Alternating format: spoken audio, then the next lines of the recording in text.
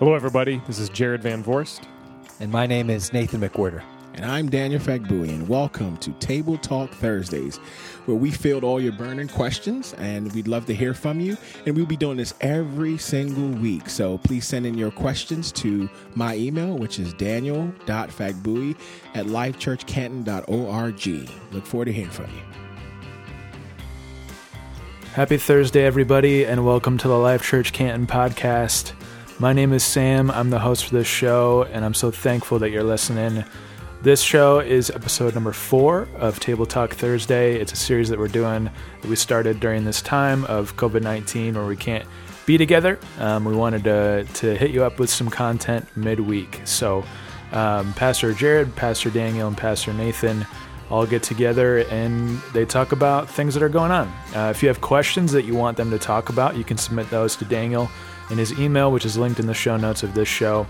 Wanted to let you know that we're not able to meet in person, obviously, for Easter, but we're still going to have our online experience this Sunday, April 12th at 9:30 on Facebook. So I encourage you to tune in for that. We've been doing a lot of work this week to make that experience online together something that's, I think, really meaningful and impactful. So make sure you tune in for that. Make sure you tell your friends.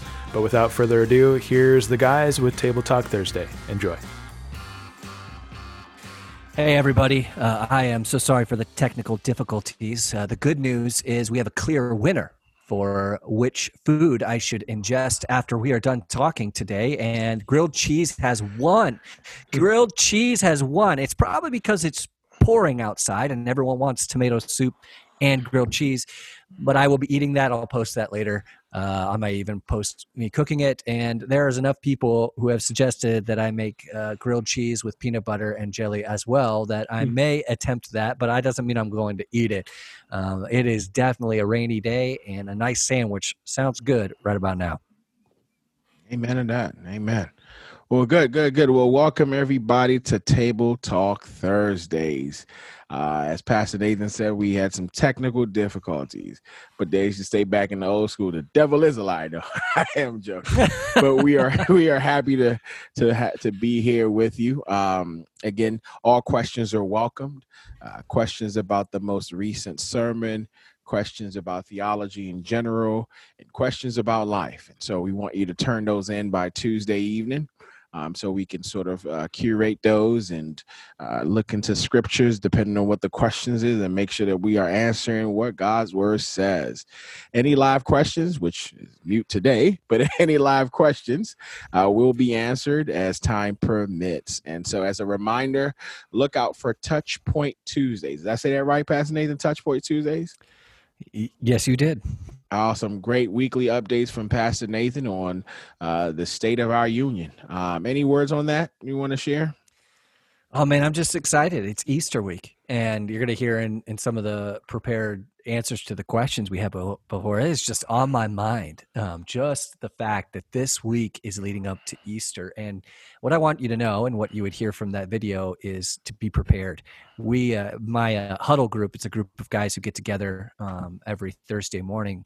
We're talking about what we were going to do to be missional, and we decided to share with people, to invite people specifically that we know don't have an active faith that doesn't apparently, whether it's on Facebook or old friends from high school, that we would invite 5 different people to Easter service on Sunday at 9:30 a.m. on Facebook Live. And I want to throw that challenge out to every single one of you. You could put it in the comments because we're gonna go through the comments later, even though we're recording it ahead, and try to answer any of those questions that you want to do that with me. You can also change your Facebook profile that lists when we have time in our little website on there. So you can go to the Facebook profile and change it so that our times of worship are there. And then, Lord willing, when we figure out this technical difficulty, when we figure out this technical difficulty, we'll be having communion tomorrow with you, Pastor Daniel. And I would encourage everyone to be a part of that. You just need juice and some bread, and I'm looking forward to it. My family is like really excited to be able to continue to worship together this way. Yeah, amen to that. I'm looking forward to that myself. And we had a wonderful plan, which prayerfully we could still push forward. But we're gonna do it. We're gonna enjoy what the Lord has done for us, celebrate His rising, because He is risen. But this Friday is gonna be Good Friday, and it's a Good Friday for a good reason, because our sins were paid, all of our debts were paid, and He is truly the epitome of love. So we love that. We're looking forward to that. As a reminder, just continue to pray for our nation, pray for our world. We are in unique times. Pray for those who are quarantined, looking forward to the results of their tests. We pray that those are positive, well, negative, but they're positive news. But we also want to pray for those who have lost employment because of this season we're in, and pray for the at-risk population, which are those people who are on the front lines, the healthcare professionals, and all the essential employees. Pray for those people who are making life happen for us, who are caring for us, who are caring for the sick. Pray for the elderly. Pray for those with pre-existing conditions. And a reminder, Life Church and all people of God, just continue to love and care for each other. It's very, very good to do that, period. But even in this time, it's very good to do it. It blesses people's souls, and not just people who love Christ and know Christ, but perhaps even this is a great opportunity to be evangelistic, to reach out to those who don't know the love of Christ, so they can see Christ's love through us. So great reminders, folks. Just keep loving on each other, and let that love of God continue to shine in us. Well, let's check in, brothers. How are you brothers doing in this season of quarantine? Well, I can go. I'm Jared, everybody's, for those that are tuning in. Hi, Jared, everybody. Hi. I'm doing okay. Nathan, you mentioned it's raining. You're on another part of the town. I'm on one side where it rained 10 minutes before you said it was raining, and now the sun is shining like bright, like Daniel, it was yesterday. Yeah. We're on the east side. Yeah. I've experienced We're on the east side. I've experienced all four seasons. All four seasons in the last 10 minutes looking out my window. So this is bizarre weather. I've heard people talk about the weather in Michigan. I'm doing well. Family's doing well. We're healthy. And as Daniel mentioned, a lot of people have lost employment. I every day am grateful that I still have employment with Life Church, that it's such an honor to even call this a job. Feels more like a lifestyle to be able to minister to people. And so I feel very grateful for that. And we're doing okay. We're technically at spring break, but we haven't fully told our kids that. So we're still trying to teach them. So don't tell them that we're secretly teaching them school, but we're doing good. Good. Very good. Pastor Nathan, how you doing? I'm doing life? All right. It's something. I'm telling you, man. It's something. I won't take away from one of the questions we have later about things that we've done around the house, but we are continuing to live under this new reality, which we thought would be ending this week, but looks like it's going to be pushed through all the way. We'll see. We don't know. Today we'll find out exactly when the dates are, but most likely May 1st we'll be sheltering in place. And we've kind of embraced our new reality and loving it and doing the best we can in the midst of it. But I think for me, the weight of what I talk in the sermon this weekend about the weight of everything kind of hitting me. And I encourage you to kind of, to pay attention and to tune in on Sunday, just to talk about how this week was probably one of the hardest weeks for me, not because anything went wrong, not because any one thing happened, but just because the enormity of everything kind of helped me, caused me to realize just what a lack of control I have on my world. And I won't steal too much from that. I'm in a good place right now, and God met me immediately in that moment. And I'm so grateful that we have that faith, because if I didn't have that faith, I think if I didn't have that relationship with God, I think I would probably have been there for a long time, maybe not got out of it, that anxiety loop that I got stuck in for a bit. But God is good in my community. I got to talk to the guys that I'm in a group with this morning. Life groups are so important, and just get to share with them and just where we're at and what God has been speaking to our hearts, these Kairos moments. And I think I had one of those this week. So I'm doing good. I really am. Good. That doesn't mean I was doing good earlier this week. Yeah. Amen. Well, that's good, man. I'm with you, brothers. You're right. I've seen all the 4 seasons today. That's super, super true. But yeah, I think, I was having a conversation with our financial planner early today because, he's just checking in because, the markets are what they're doing. And obviously I'm not sharing that to say that's the biggest problem. There are people who are losing their lives and losing their livelihood. So that's not rating on a scale. But he was asking me, how am I doing? And I feel like I just have this tendency to numb myself to these certain things, and not because I'm numbing myself, but I think just because of the things that the Lord has allowed me to go through. And I just think that I have to be careful to not come across apathetic to my family or to people who I'm calling and loving on, and to really be able to enter in. And God's been good that I've been able to enter into that. So it hasn't been like this sort of numbness where I can't empathize with folks. But I think that's what I'm just giving that over to God, because this season is unique. And this season is helping a lot of people restart a lot of things, spiritually, especially. And so there is some good coming out of this bad, where it's jarring us in a way that's making us open our eyes and in many ways smell the roses, or be more acquainted with the pains that are going on in the world. I remember one of our sisters emailed me earlier today and just talked about the disparity in the minority neighborhoods as it pertains to COVID, and how Blacks and brown people are disproportionately dying in an alarming rate. And it's like, is it new? No, it's not new, but and my response was, and she said it's not new to her too, but my response was, crises have a way of shining a light on the decay and the defects of a country. They have a way of just highlighting those things. And I think my hope and my prayer for myself is that when we come out of this season, that we come out with that same intentionality and that same intensity to love and care for each other, realizing that, and I don't mean to be morbid, but a crisis could be just around the corner. Another crisis could be just around the corner. So personally, I'm just trying not to be apathetic, trying to lean in and love folk well and empathize, and also give that possible apathy to God. So that's how we doing. But the fact boys are rocking and rolling, kids are none the wiser. It's just a beautiful thing. They see this as an extended holiday. I'm sure you guys see that too. We, the parents, are the ones that have to struggle through that. So let's move on to our first question of the day. Now, this question is 2 weeks old, so we're sorry, Brother John Kelly. But this is a statement and there's a question in there. And the statement is, I struggle with convincing non-Christians that Jesus is the way. And he goes further to say, I can't get into arguments at work over religion. And so I would probably assume that when he's speaking about non-Christians, he's sort of speaking about Christians at work or non-Christians at work.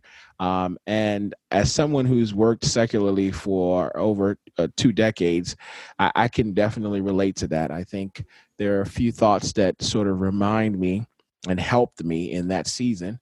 One is a statement that's attributed to St. Francis of Assisi. Most people say he didn't write this, but he says, at all times, preach the gospel, and when necessary, you can use words. Now, so his intent there is to say that in all of our daily actions, we are preaching the gospel. And there are moments when we get to actually share the gospel, the evangel. And Francis actually did say this next statement. He says, it is no use walking anywhere to preach unless our walking is our preaching. I love that. So the way we live before people is our preaching. Now, whether or not those statements come from scripture or are really truly attributed to him is up for discussion. But they do have their foundations in scripture. You see that in Matthew chapter 5, where we are reminded that we are the light of the world. And that we should let our light so shine. So to live in such a way that people see the light of God in us and give God glory. Or in 1 Peter chapter 3, where we are reminded to live a life that shows Christ to be Lord. that he's set apart in our hearts, and to honor him in such a way that people will see that, gravitate to us and ask us, what's the reason for our hope? And we can give an apology, but not in the sense of I'm sorry, but it's the Greek word apologia, which means a reasoned response, a logical response for why I believe what I believe. So my recommendation, or my sort of commendation to you, brother, is, don't seek to proselytize, don't seek to convert, just seek to live a life that is holy and consecrated and loving to God. Seek to be the Christian that God has called you to be, and what you will find is that God himself will bring people to you, which my final point on that is, you see Paul in Colossians where he prays, and he asks the Colossian church to pray for an opportunity. Now, he's already in jail. And Paul now says, pray for that, the very reasons that landed me in jail, the sharing of the gospel, pray for more opportunities to do that.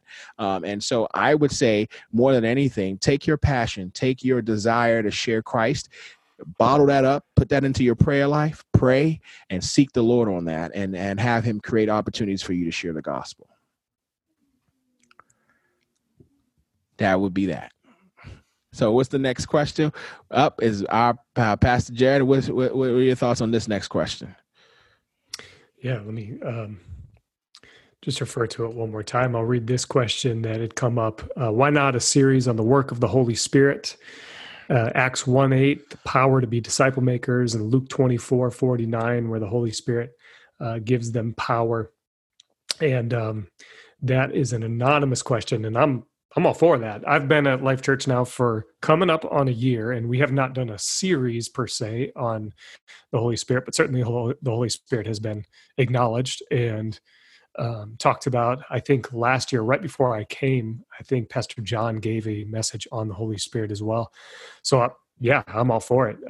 Doing a whole series on the Holy Spirit. I will say this the week after Easter, I get an opportunity to preach, and we're going to be talking about what takes place after Christ has risen. And there's this moment where the disciples are still behind locked doors, and he comes to them, and it says, which I think is so interesting in this season, he breathes on them, which is being somewhat discouraged nowadays. Just watch where your breath is, wear a mask, those kinds of things. So it's interesting that we'd be talking about Jesus's breath. He breathes on them. And then with that breath is this synonymous, receive the Holy Spirit. And we see in the Hebrew text that the Holy Spirit is breath, ruach, wind. And so absolutely the Holy Spirit gives us power, has power. And I would even say, in relation to the last question too, Daniel, the one that John asked about needing the Holy Spirit to do the work. We are a part of it, but the Holy Spirit does the work in convincing people. We don't have to put it upon ourselves to argue people into the gospel, argue them into the kingdom. And so that's where the power of the Spirit comes in. I think there's certainly just notion to the Holy Spirit's power in signs and wonders, and it's exciting to talk about those kinds of things. But there's power also in the willingness and the ability to forgive, to love, to encourage people. And so the Holy Spirit does all those things. So there's so much to talk about with the Holy Spirit. So all that to say, yes, we should do a series on the Holy Spirit. And so I've already written that down in terms of something for us to talk about at a series planning retreat. So for those of you who don't know, the three of us and a couple others get together twice a year, and we talk about what do we feel God is putting on our hearts to talk to Life Church about. So that's definitely going to make it in the list. Yeah. Would you say he's the forgotten member of the Trinity? Amen. Maybe. Amen. Yeah. I mean, or rarely talked about, at least. Yeah. Was it Francis Chan that wrote that? The Forgotten God? Oh, yeah, that's a good topic. Yeah, I wouldn't ask Francis Chan to write a book about the Holy Spirit, though, but he did anyways. That's just what I'd say about that. Right, and so I think he was writing it to himself. I have forgotten about the Holy Spirit. Later, he's come a long way. So don't hear me saying it's a bad book. It's a great book. But I was reading it, and I'm like, are you just figuring this out, brother? But hey, I didn't write a book. I didn't sell 1,000, hundreds and thousands of copies, so I can't really speak to that. Yeah. So the only reason I bring that up is, Daniel, you mentioned the forgotten, party of God. Is he uses those specific words. Now, whether or not I agree with that is one thing. It may, like you said, Nathan, it might have been forgotten for him. But there are other churches that invoke the presence of the Holy Spirit in so context. And I would say much of the Eastern world, and maybe even less fortunate, lower income, underdeveloped world, those churches absolutely tap into the Holy Spirit because so much more of an experiential need and desire for God than what I think we experience. So in America, in Western America, in affluent America, maybe he's forgotten. So much more I could probably say about that. Yeah, it's great. I think a lot of our questions are actually, as we've prepared for them ahead of time individually, I'm loving to see the overlap. So I know we'll get more into the Holy Spirit a little bit as I answer the second question that I have. But my first question, was this one supposed to be anonymous or not? Should I just not? No, not anonymous. He put it on Facebook, brother. Okay. So we're giving you a shout out. Yeah. TJ Sweet, which is a great name for him. He's a sweet man. I love having him around, and he's so cool. But he asked a question: how do you effectively meditate on the character of God? Do you recommend specific verses / plans, or is it like an internal repetition? This is such a good question. Knowing about who God is and his character is essential to our faith, and being able to watch how vast and wide and deep God is, and how you can never explore him fully. In fact, we'll be spending, in my opinion, all of eternity exploring the fullness of who God is, and we'll never find the end of it. That's exciting to me. I love it. I try to explain that to people. Like, you're going to go to heaven and be able to have access to God in a way maybe that you've never had before, but we're going to be exploring him forever. You're never going to know everything. And that's exciting to me because I love learning and I love exploring because it shows me how amazing God is. So I think specifically, I'd say scripture memory verses are key. If you want to know about the character of God, memorizing specific scriptures to help you remind yourself of who he is great. There's wonderful YouVersion studies on scripture that you can go through about God is love, or God is sovereign, or powerful, or all those things. I encourage you in that, but I kind of want to take it just a hair to a different direction. And I think this actually applies to John's question as well. I have found that scripture memory verses are most effective in my life when I find something in my life, whether it's a worry, a fear, anxiety, whether it's a sin issue or something I struggle with about the character of God, that I find scriptures that help speak the truth about that, and then I memorize them. And every single time that issue comes up in my life, I remember the scripture, and I've been doing this for years. And along the journey, I ran into a guy named Jeff Vanderstelt and gospelfluency.com. What an incredible mind. His whole idea is that we have never fully embraced the gospel. And what I mean is not like, our culture hasn't. I mean, no, as Christians, we are all unbelievers to some extent, meaning the fullness of what the gospel means, the good news in our life, isn't fully realized completely. And we're on this journey of learning more and more about it. And what he means by this is he would say that every sin issue in your life goes back to something that you don't believe about the gospel, about the good news, about something that you have yet to fully integrate into your heart, where in your head, you know that God is sovereign, but in your heart, you're afraid about what the future holds. He speaks way better for himself, but I'll give you an example from my personal life that kind of ties all this together. And why I think this applies to John Kelly's question is because when you learn a language, right? You learn a language, the moment you are fluent in it is the ability for you to seamlessly talk about it. And for us, many of us haven't figured out a way to incorporate the news of God into our actual verbal dialogue every day. And that's not proselytizing. That's just talking about who God is. So he would often get mad and say, I see Christians at the time who would say like, oh, you're so patient, you're so kind. And they would say, thank you. And he's like, that's not gospel fluency. You're only patient and kind because God has transformed you. And if you haven't missed an opportunity in that moment to point to God as the one who has transformed you and the one you're taking credit for what God has done inside of you. It's a funny example and maybe not the best one, but go check it out. I'll take one from my own life.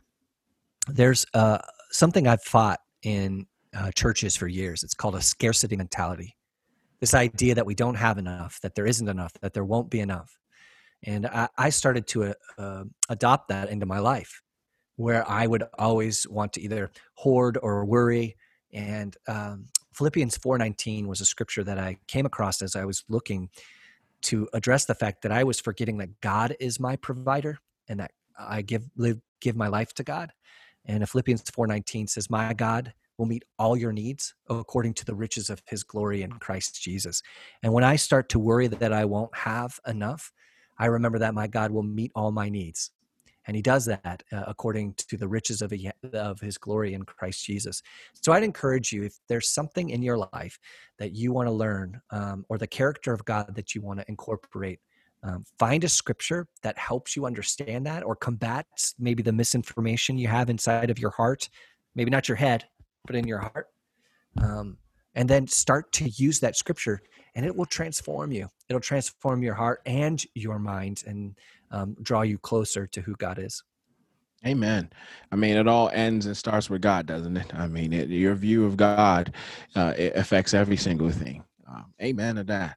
So our next question, Julia Odino, my sister in the Lord. She asked the question, this is sort of a piggyback on our question that we dealt with last week was, is fearing angels, is that the same as fearing God?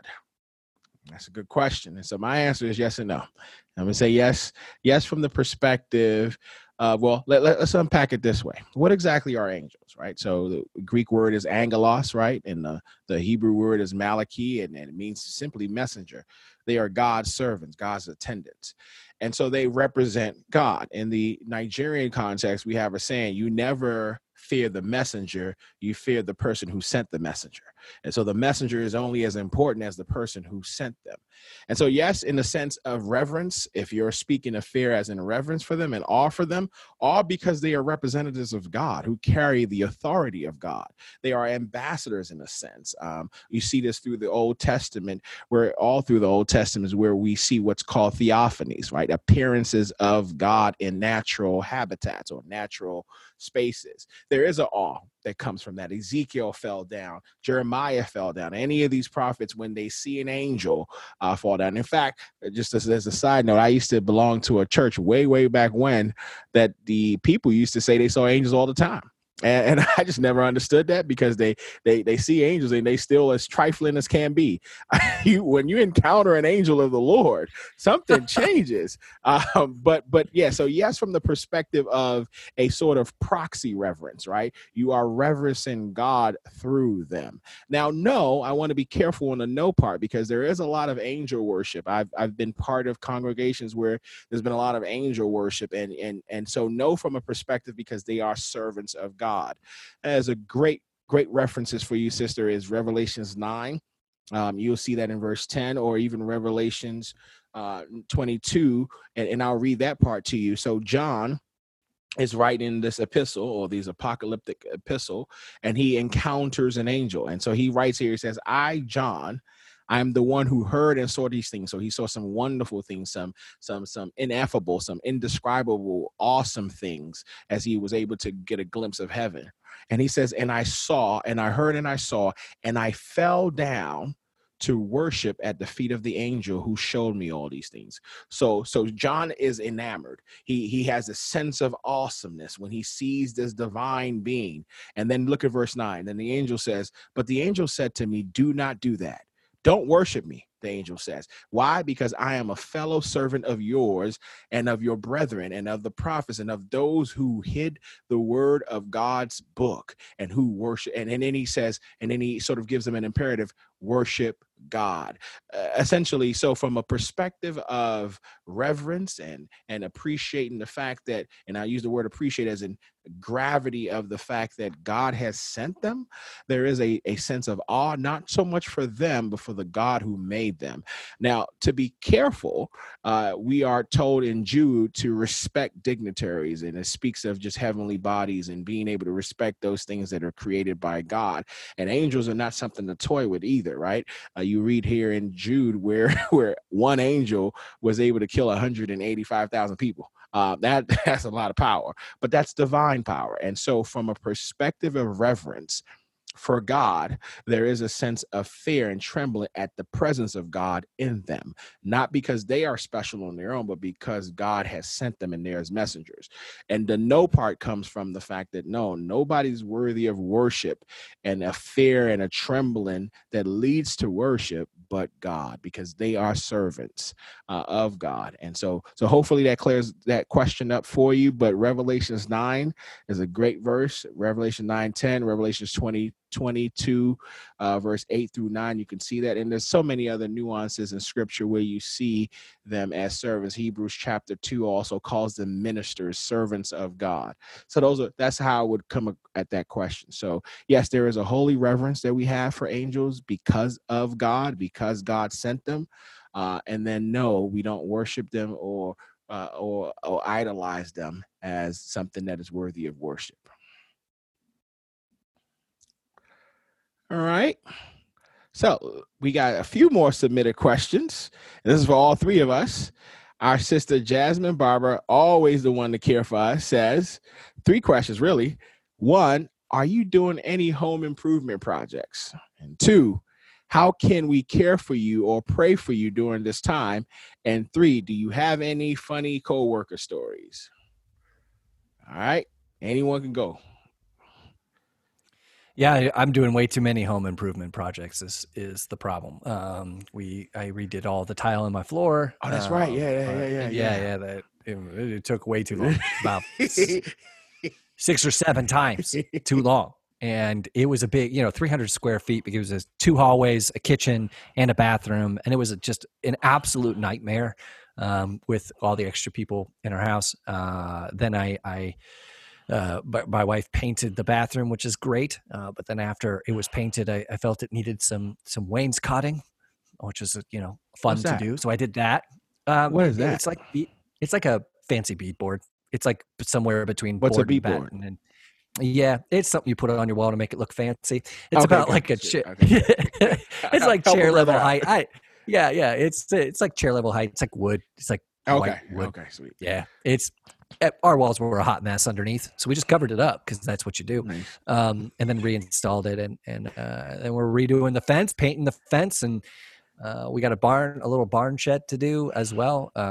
Got lots of things to do, and I still have to do taxes. So those are the home improvement projects we're doing, but it's very slow going as we're working, and my wife's working, and we have kids and all that going on. So it's an hour here, an hour there, but it keeps us sane, because if I was just sitting around, I'd be losing my mind on the off hours. Yeah. And so how can she be praying for you during the season? Yeah. I just pray for God's continued presence. I was inspired by Tim Keller. Tim Keller recently went on and did a video for pastors and explained to them. Very good. Yeah. And one of the things he started off with, and it kind of progressed, but the first one was times like this call for extraordinary prayer, specifically the times in prayer where you're communing with God and as a pastor. So I think if you could pray that my times of prayer would be preserved, that would be the biggest thing you can do. The rest will follow. And then funny coworker stories. I have a couple coworkers, people who are at my house who are coworkers, who keep putting paint on each other's faces. But these aren't the children. These are the grown adults who are like fighting paint fights. It's craziness. But we're having a lot of fun. Amen. Pastor Jared, any home improvement things? Nope. Any honey-do lists? Nope. Just trying to survive. not a lot of home improvement, if at all. If anything, it's there was the house that we bought. There was a little kids playground thing in the backyard that's kind of dilapidated a little bit, and so we found some leftover wood in the attic of the garage, and so was able to borrow a chop saw from the neighbor, and we found a whole bunch of screws that I had saved from who knows what in my drill bag. And so just got all of this buffet of things together and cut some boards and put a fence around the bottom half of this children's playground. So if you consider that home improvement, it's playground improvement, it's fort improvement. So the answer would be yes in that regard, but no other home improvement projects, just trying to be as present as possible. Man, you guys are making me look bad, man.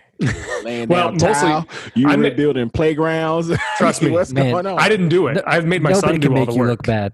My son is 9, and he did all the work because he's been begging to do this project ever since we moved in. So, as far as I'm concerned, there's no such thing as screwing up when you're building a fort. So it just looks how it looks, and that's the way it goes. So.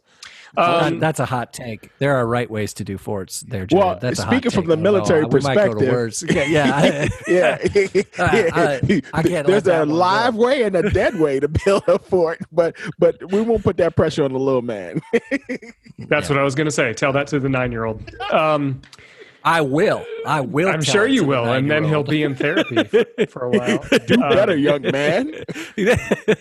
So, in terms of prayer, I appreciate Jasmine. I love Jasmine's heart and her care for our church, and she's like a precious pearl. Jasmine. And gentle and humble. So, if she's praying for me, I would love for her to pray for my humility and gentleness and patience and all of this. I feel very fragmented in all the different hats that you wear as dad, pastor, husband, teacher, chef, playground builder. Yeah. Foreman is probably more specific. But, so just that I would, I like the Hebrew word shalom, that I would have that sense of wholeness and peace and not be fragmented as a person, and be all that God wants me to be in this season, and be a good model for my kids and my family and all those things. So, and then I have some funny coworker stories in case anybody's late to the party. I feel like I need to describe what coworker stories mean. The coworkers in your home that you're calling coworkers in this season. Typically that's pets, that's kids, that's in Nathan's case, mother-in-law and other people staying with them. My coworkers, I had a coworker that dressed up as a fox this morning and wanted to sit on my lap during a meeting. And so that was bizarre. I have all of my coworkers that forget to flush the toilet. So I need to remind them, send a memo through the office to make sure that all of the coworkers are flushing the toilet. And then I had to fight with one of my coworkers because she refused to eat all of her chicken and veggie straws. So she's on performance review right now. Oh, whole nother level. Well, yeah, I see. You don't eat your veggie straws, but you build a fort wrong. No performance review. Right? That was a different coworker. Some coworkers are a little bit more ambitious, and they're trying to get through the corporate ladder. Do you love all your coworkers equally? No comment. God does. So, yes. Yeah. And that's what matters. That's what matters. How am I doing any home improvements? I'm trying to refinance the house. I'm trying to get started on a new tax person and making sure the house continues to run from a sort of fiscal perspective. Yeah, we're doing a little bit of home improvement on that end. I am looking forward to tweaking some things around the house as the time avails. I don't have it's not a green thumb, but whatever thumb, brown thumb. I don't know. Well, actually, I do have a brown thumb. God bless you. Amen. So no projects right now. It's definitely called the green thumb. The off-white thumb, as it were. Stop. Amen. How can I care for you or pray for you during the season? Specifically, Jasmine, I think it's been a blessing for you to reach out at moments and just say hi and see if we're doing okay. That's been a blessing to my soul.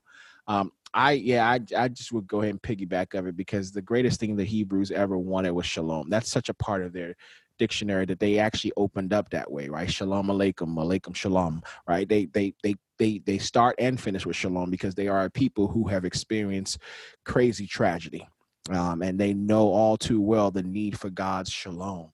And even as an African-American male, when I look at the struggles of African-Americans and what they've gone through, it was that desire to rest in the Lord, that shalom. As one comedian said it, he said, if anybody ever has any problems and struggles in life, hum your way through it. That's what we did. And we hummed the spirituals and waited for the Lord to move. And even when he tarried, we continued to pray for his shalom. Shalom is not the absence of chaos, but it means that even in the midst of it, you can be kept in perfect peace. As the word says, you will keep him in peace whose mind is fixed on you. So yeah, pray for shalom for the church, for everybody. That means that through the vicissitudes of life, through the ebbs and flows of life, we are staying steady in the Lord. And that's the best thing we can ask for. So yeah, shalom for me. Co-worker stories, man. This one isn't so much funny as it is. It's funny now because I can laugh at it, but my son literally woke up in the middle of the night last night crying and screaming. You mean your coworker? Was like, right? Yeah, my coworker. Yes, my coworker. Just want to clarify. My non-tax exempt coworker. And he literally was like, mommy, I need to talk to you about COVID-19. I lied to you not. I was like, okay. And it's funny because his intelligence, he's probably only heard that word once or twice in our old house. But his intelligence to be able to put that together and even go further and say, yes, the coronavirus. And I'm like, you're 3 years old. Bless God for you. So I'm getting, I think the funny part or the joyful part is I'm getting to see how much of a sponge he is, how much he's growing usually. And I'm being more intentional, especially this week, to see him in the moments that I have the opportunity to. So it's been fun to watch him think through things and even the hard things, but come up with thoughts and ideas. In fact, earlier yesterday, I woke up a little bit on the down side of things, and we see him bowing down, and my wife asked, what are you doing? He's like, I'm just praying for Daddy. I'm like, whoa, well, if your son's praying for you, if your coworker is praying for you, then you are doing well. So yeah, so those are my funny stories. Cool. Well, thanks for that question, sister. We appreciate you for pastorally caring for the pastors. Thank you for that. And the next question we have, Pastor Jared. That's for me, yeah. Somebody asked multiple questions within one, but what are we doing as a church to celebrate new life in people who have already been baptized? For those of you who aren't familiar with Life Church, we do something called New Life Weekend. We're hoping to do one in May, and that's where we baptize people because they're celebrating new life. So what are we doing to celebrate new life in people who have already been baptized? She said, or he or she, I don't know, said, we're doing a great job of celebrating and encouraging people who haven't yet been baptized to take that step. And it's really powerful and exciting, but we know that even seasoned veterans experience new life, just not necessarily in as visible or a tangible way. So what can we do, or what are we doing to celebrate and recognize that? That's a great question. I love the heart of that. Again, it's wanting to see the whole process unfold, not just at your baptism and not just celebrating those singular moments, but this ongoing process. My guess is that what's informing this person is if one verse that comes to mind is Paul, who says to the Philippian church, I'm convinced the God who began a good work within you will continue it until the day that Christ returns. And so there's this idea and understanding and assumption that God is continually working within us and through us and for us. And so I like the heart of being able to not just acknowledge it, but celebrate it as well. And you see that in the Old Testament, where people set up monuments to celebrate where God did a specific thing. And so I love the heart behind this question. I would say, what in terms of what we are doing, So yes, we have a mechanism to celebrate new life in New Life Weekend, in baptisms. I would say we're just now beginning to scratch the surface, maybe even more than scratch the surface, with our life journey. And I would say that in a way is a mechanism for celebrating people's continual process to become more and more the people that God has created them to be. So we're big about next steps at Life Church. And so if somebody gets baptized, we're going to be encouraging them, if they haven't already signed up, to sign up for Life Journey, to continue this process, to expand or at least encounter and have a greater encounter with Jesus, and continue to grow and understand what that means to have encountered Jesus and to continue to do so, but then to advance and then to multiply. These are all facets of the life journey that help us get further along in the process and continue to grow. And I would say that they are very much celebrations of what God is doing in our lives. So maybe it doesn't look the same way as what you would experience on a New Life Weekend, where somebody's coming out of the water and everybody's cheering, clapping, there's music. The celebrations along the way in Life Journey maybe are a little less filled with pageantry, but man, I'm open to talking about how can we do that even more. I don't know what your guys' thoughts are on that as well. Yeah, there's been a huge history at Life Church sharing life stories, recorded moments of transformation. We celebrate, even on Easter, in my message, I celebrate some of the people and what they're doing. I think there's that continual part. Dedication, child dedication is another time where we're actually celebrating physical new life, but it's also spiritual new life. This new transition into parents who are dedicating their children to raise them in the church with the community around them. We continue to do that to celebrate how God's moving. And then corporately, what we're able to do, I think of partners, those who we celebrate partnership because it's these people who are continued to be dedicated to positioning the church and themselves to experience a new life and moving forward. And volunteering, our volunteer appreciation we do every year to celebrate people who dedicate themselves to serving the church and serving the community. And that's a lot of fun. We do a lot of fun with that. There are ways that we celebrate new life. We're driven by it. I'm just so grateful this question was asked, because it shows that our lives continue to have to change. So I do think we have so much more opportunity to celebrate. And story is the major way that happens. So looking forward to seeing that continue to grow. Yeah, I think I mean, obviously you brothers have been doing Life Church, Life Church, of course, but New Life as well, way longer than I've had the experience. And from a at the time, at least, an outsider looking in to the first time I experienced that, I was like, man, this is awesome. It has a way, and here's what I want to say. I think don't underestimate, not that our sister did, but don't underestimate the power of celebrating new life and what that does to, if you will, older life, or older, newer life, if you will. It does something in my soul when I see another person snatched out of the clutches of hell and brought into Christ. It does something for me when I see someone's identity reshaped in Christ. It rekindles for me a moment when God touched my life and the moments that I've intersected with God in a very real and visible way. So there's a joy of how that, and perhaps there's something that we can do to allow, quote unquote, seasoned veterans to be more part of that, to be more of a part of that. And I don't know, I mean, I'm speaking out loud here, brothers, you guys are more on the administrative of these things, but yeah, maybe it's a great opportunity to share a testimony of a life that's been, maybe that's something we could do. But yeah, the power of celebrating new life, what it does to the person who's been in Christ for some time, is excellent and cannot be underestimated at all. So yeah, thank you for that question. It's a beautiful question, layers on that question. And so the next question we have, Pastor Nathan, is on to you. Yeah, this is a involved one, so I'm going to try to do it justice. But the question was, is this one anonymous or is this one open? This one is open. Open. Very much so. So in Richard, the person told me, why would I even want to be anonymous?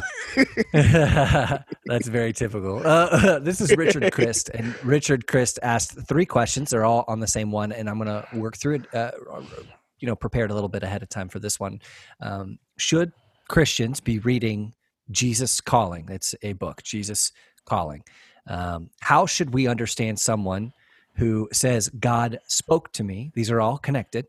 And is there a balanced way to understand how God speaks to people outside of the Bible? So there's a lot going on here. And if for those who are not aware of Jesus Calling, I want to talk through that. It's a devotional book that has been gaining some steam. It's been around for a couple of years and moving forward. So I want to say some general thoughts about devotionals. I want to talk about what Jesus Calling is about. And then I want to talk about my recommendation and answer these questions. First of all, I think that we should be reading the Bible first. In general, I've seen Christians look to devotionals or books about God instead of diving into the scripture for themselves. And while the scriptures can be daunting at times, it's so important. And we've kind of subcontracted out our own work in the Word of God. I tell you, it's hard, but so is a lot of other things, and it's worth the time. And truly, the more time you put into learning about it, the greater the response will be. And so in general, if we're not reading the Bible first, you're going to run into issues with devotional books. I think I have this book. Someone gave it to me. I don't think I've opened it. I just want to be honest about that. So I researched and reflected on it because it's still important. And the premise of Jesus Calling is that the author spent years journaling her own prayers and thoughts to God and realized that she did a lot of one-way conversations. So she started to listen to God and then wrote down what she heard from God. And I'll just read a quote from her book. I decided to listen to God with pen in hand, writing down whatever I believe he was saying. It felt awkward the first time I tried this, but I received a message. It was short, biblical, and appropriate. It addressed topics that were current to my life: trust, fear, and closeness to God. I responded by writing it in my prayer journal. And that's what this book is about. What she has heard from God personally that she has held up against Scripture. In so much that these are musings help to inspire others to dive into the Word of God and Scripture, I believe it is a fine thing, what she's doing, but there are some issues with it. And I'll talk briefly about what those issues that people have with it and my general thoughts, which is a bigger conversation, and move forward. It's good that it inspires people to dive into the Word of God, but it can't be rescue breathing. And what I mean by that is she's going through a journey in the Word of God, in a community, and with God in time. To take that secondhand for yourself as being firsthand, that's what I mean by rescue breathing. To what a rescue breather does is they'll dive into the water and they'll breathe into the air, their air, spent air, into somebody else. It's secondary air. Now we've been given something and then an ability to read the Word for ourselves. So I see devotionals as very secondary, very secondary. I'm not downplaying them, but very secondary to our own relationship with God. So, and you'll make more sense as I go on. The problem that people are having with this book is that their concern is about the sufficiency of Scripture. Is Scripture enough on its own? And they're concerned that this author is making new Scripture. And that's not what the author believes that she is doing, but the fear is there. And so they make arguments about it. You can go online, read them for yourself. But I think the next question reveals more of what Richard's concern is. How should we understand someone who says, God spoke to me? I think that's really what's going on here. And then he follows up with, is there a balanced way to understand how God speaks to us outside of the Bible? Now, go with me. I'm going to try to make this succinct and quick, but I think it's important for you to understand where I come from. I'd take us back to the garden first. And I think it's great that we're celebrating Easter this week because it's all connected. But what happened is that we sinned. We used to walk and talk with God. Adam and Eve walked and talked in the garden with God. And then this moment, the identity, it was lost. Sin enters into the world, and double whammy, right? Easter means that sin is now paid for by Jesus Christ. But it also means that our relationship with God is restored and is being restored. Our connection with God that we used to talk to, walking in the garden with God, that we're experiencing more and more of that as we are sanctified and transformed every single day. And although our minds have been shaped by evil in the world we live in, they're being rewritten with truth and by the restoration of our relationship with God. So all this to say that sin didn't just make way for all of the hurt and pain in the world. It ripped us from a unity with God, a communion with him, where we were completed in our relationship with him.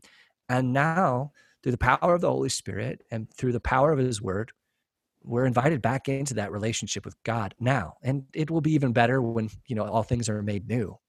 So I would say I would expect Christians to commune with God. The Bible, though, is so crucial in the midst of this. The Bible is the truth that shapes our minds and guides our step. It determines what is of God and what is of sin, nature, or what is of the enemy. The Bible, it guides us. It was drawn together by the work of the Holy Spirit, and it is truth, and we stand on it. That's why I say reading it and understanding it is first and primary. And if we're not doing that, I would say don't be reading some of these more controversial books, because you don't have that foundation to work through it with the Holy Spirit. And what somebody else's journey may lead you into a weird path because you haven't gone on the same journey that they have. And I think community is massive in this as well. We should be sharing what God has been giving us, what we're sensing God is saying. What are those kairos moments that we're experiencing with God? And we should be bringing it to our community, and we should be talking about it. And then collectively, through our understanding of Scripture and our own, the Holy Spirit inside of us, that we can correct when things have gone off base. So a book is not a community. A book written by someone, it's not a community, it's not a conversation.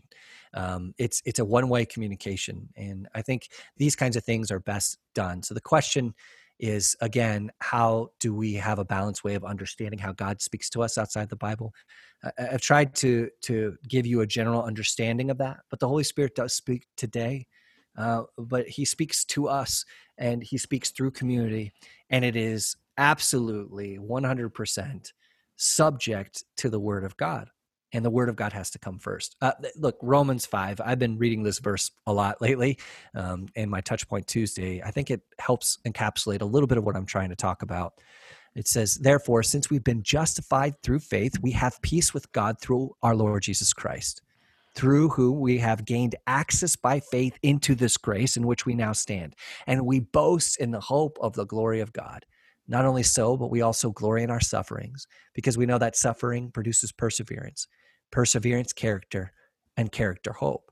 And hope does not put us to shame, because God's love has been poured out into our hearts, through the Holy Spirit who has been given to us. God lives inside of us, and he desires to communicate his love and his character, parts of who he is, and we have to take that seriously. Balance comes in community as we sharpen each other and point out the truth within each other, and we point out the things that are colored by sin, colored by a world that's broken, colored by our own problems and issues, colored by the enemy. It's a learning process. That's why it says it needs to be done in community. And this is a hard and huge conversation.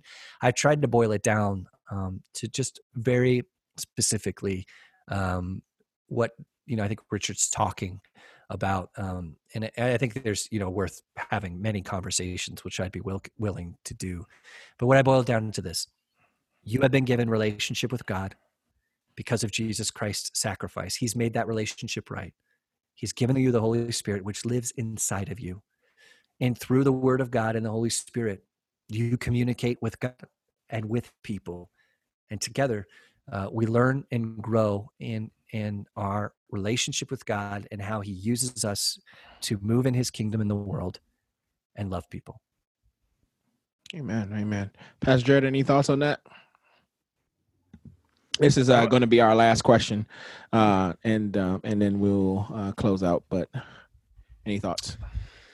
Yeah, I mean, I have a ton of thoughts, and I'm trying to be as succinct as possible. I think I love everything Nathan said. I think one of the things to think about too, where the thing that I center in on and hone in on is the presence of community and the access to the Holy Spirit. My master's work was on the Bible specifically as a piece of literature and how specifically people who don't believe in Jesus perceive the Bible. And so my thought process tends to bring those people in and their questions and their skepticism. And so one of the things that I think is fascinating and important to remember too is that for the first 1500 years of the church, they just don't have access to the scriptures, or they're not literate. And the scriptures in some ways by the church had been co-opted. And so the scriptures are absolutely important, coupled with that presence of the Holy Spirit and community, which are so powerful, because otherwise how do the people of God continue through that first 1500 years? Not everybody had their own personal Bible and their own personal quiet time. And so those are just some interesting things that go through my mind as I think about this as well. And yeah, those are my thoughts.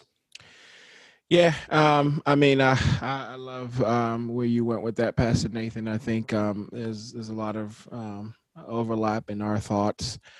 And I also think we're also unique in the sense that we all have different sensitivities to certain things. I think for me, I have had if we call it a privilege, to be in a place and part of a church for 10, 15 years that, as we talked earlier, and you're right to say there's overlap even in our first conversation about the Holy Spirit.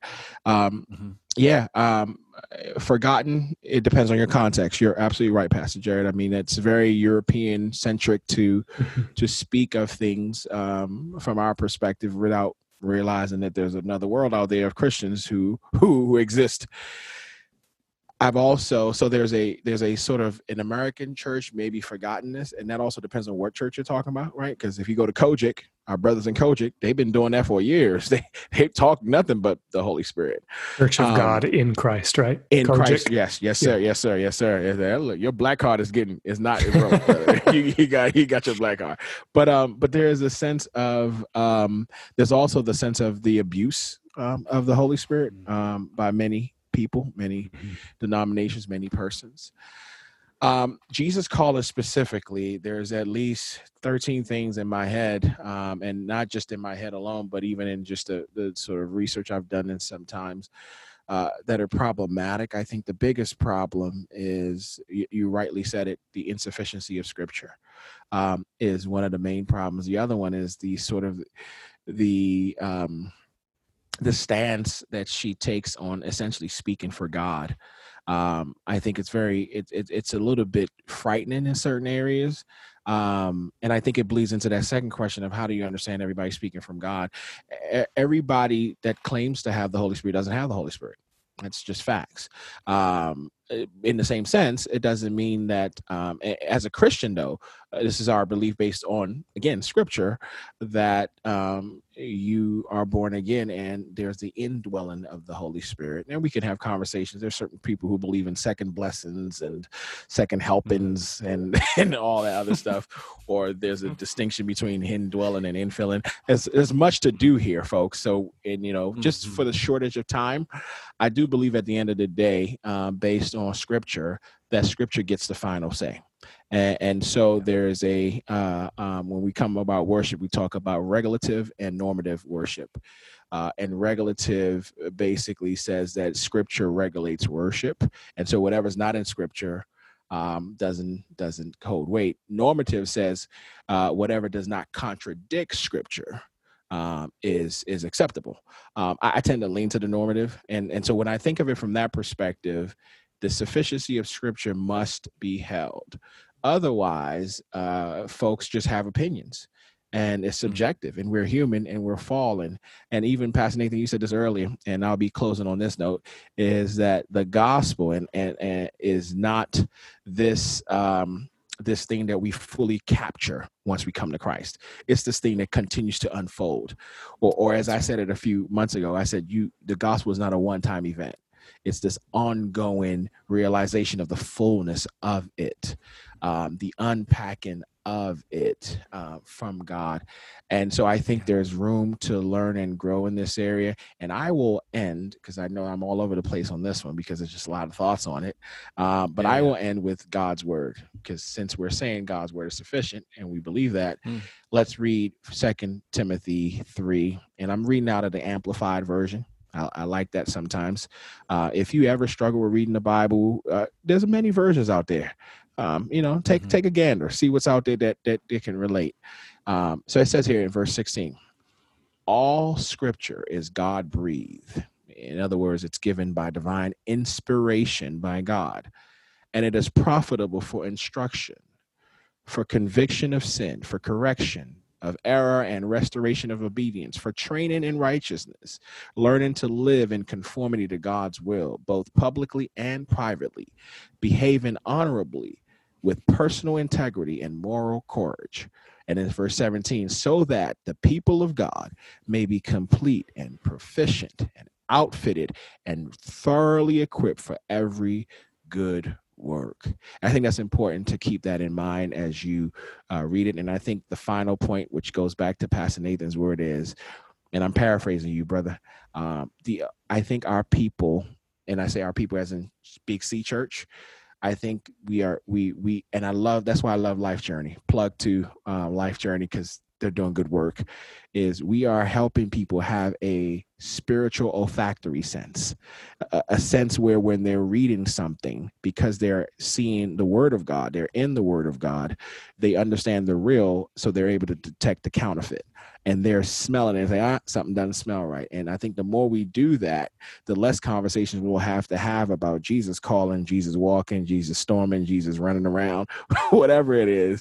But the less conversation we have to have about that, because we're equipping our people not just with fish, but teaching them also how to fish. So, well, this has been any final words, brothers? I want to make sure we close out well. Any final words? I just encourage you guys in all of this to take advantage of the vast resources that we have to understand the Word of God. Never before.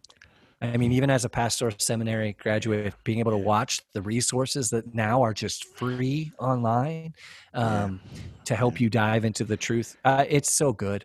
And we would be absolutely not, I want to say a harsh way of saying it, but I'll say it in a soft way.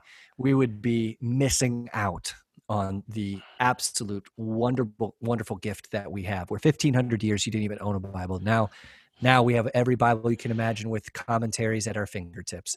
And I just encourage you guys, get into the Word of God and love it, and allow it to drive you to your relationship that you have with God, and that you can, learn to commune and worship Him and love Him through that. And join us as a community doing that on Good Friday and Easter. And finally, please, 5 people aren't active in their faith or never have been. Invite them to church and say, hey, this is going to be something you've never experienced before, and you can do it from your home. Facebook Live, 9:30 this Sunday, Easter. He is risen. Well, soon he will be. He is risen. He'll be risen again. And he will rise. rise again. Sweet. Pastor Jared, any final parting words? Oh, you're muted. I'm sorry, I don't have the gift of interpretation. Nope, that's all right. Or lip reading, for that matter. No, I'm just excited to be with everybody on Good Friday at 7, and then again on Easter at 9:30. So looking forward to it. Amen. And so we have a few more questions. We've got a couple more anonymous questions. We've got more questions from our brother Neil, our sister Julie, and quite a few other questions that we will put on tap. And Chris Cooley, we see you. We see you all. We will get to those, God willing, next week. And again, continue to send in your questions by Tuesday evening. If you don't get it to me by Tuesday evening, it's okay. Still send it in. We will keep it on tap for the week after. And just want to thank you guys for joining us. We know we had some technical difficulties, but we are excited that we still were able to get it done. And I'm super excited at this opportunity to continue to love on our folks. And again, just continue to pray for us and pray for the body and love each other. This has been Table Talk Thursdays. We love you. God bless. Goodbye.